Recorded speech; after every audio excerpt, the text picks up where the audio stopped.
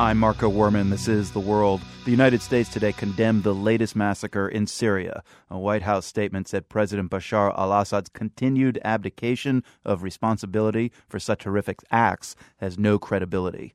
Activists say the new massacre happened yesterday in a rural area near the city of Hama. Dozens of men, women, and children were reportedly killed by guns, knives, and fire. What happened cannot yet be independently verified, but Martin Chulov has spoken to several witnesses. He's the Beirut correspondent for Britain's Guardian newspaper.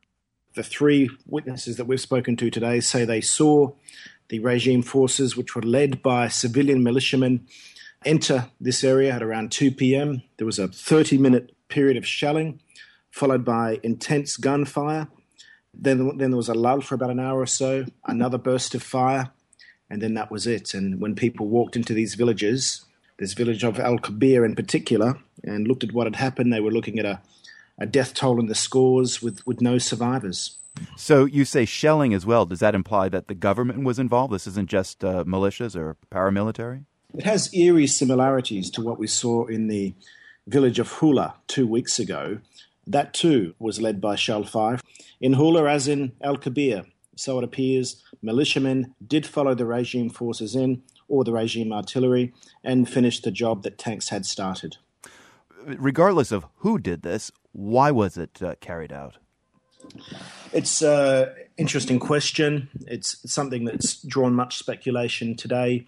Could have been an attempt to create some kind of sectarian tension, or perhaps, as one theory is, to force the Sunnis out of this part of Syria so the Alawites can then have a stretch of land going from Damascus straight through to Latakia on the coast, and that could be the hub of any future safe haven within Syria for them. Now, with that first massacre in Hula a couple of weeks ago, UN monitors were able to get there really quickly. Has there been any independent verification of this latest incident in Kabir? There hasn't as yet. The UN monitors have tried to get into Al-Kabir all day. They haven't been able to do so. General Robert Mood, who is the head of the UN Special Mission in Syria, said that UN monitors were turned back by regime checkpoints. Ban Ki-moon has told the UN General Assembly this afternoon that some of those monitors tried to get back into town later in the afternoon and came under small arms fire. Now, Assad denied any involvement or responsibility for the Hula massacre, despite all the evidence to the contrary. What is the official line from the government about this latest atrocity? The line is the same. This wasn't us, and this is terrorist groups who somehow managed to outmaneuver the Syrian army, enter villages, shell things, kill people, and then run away without any trace. So it's not a plausible scenario. It certainly wasn't in Hula. The villagers that we've spoken to today say they recognised some of these militiamen. They went to school with them. They knew who they were. They knew where they came from. They say there are no Al-Qaeda in this area. The only people committing any of these sorts of acts are regime forces.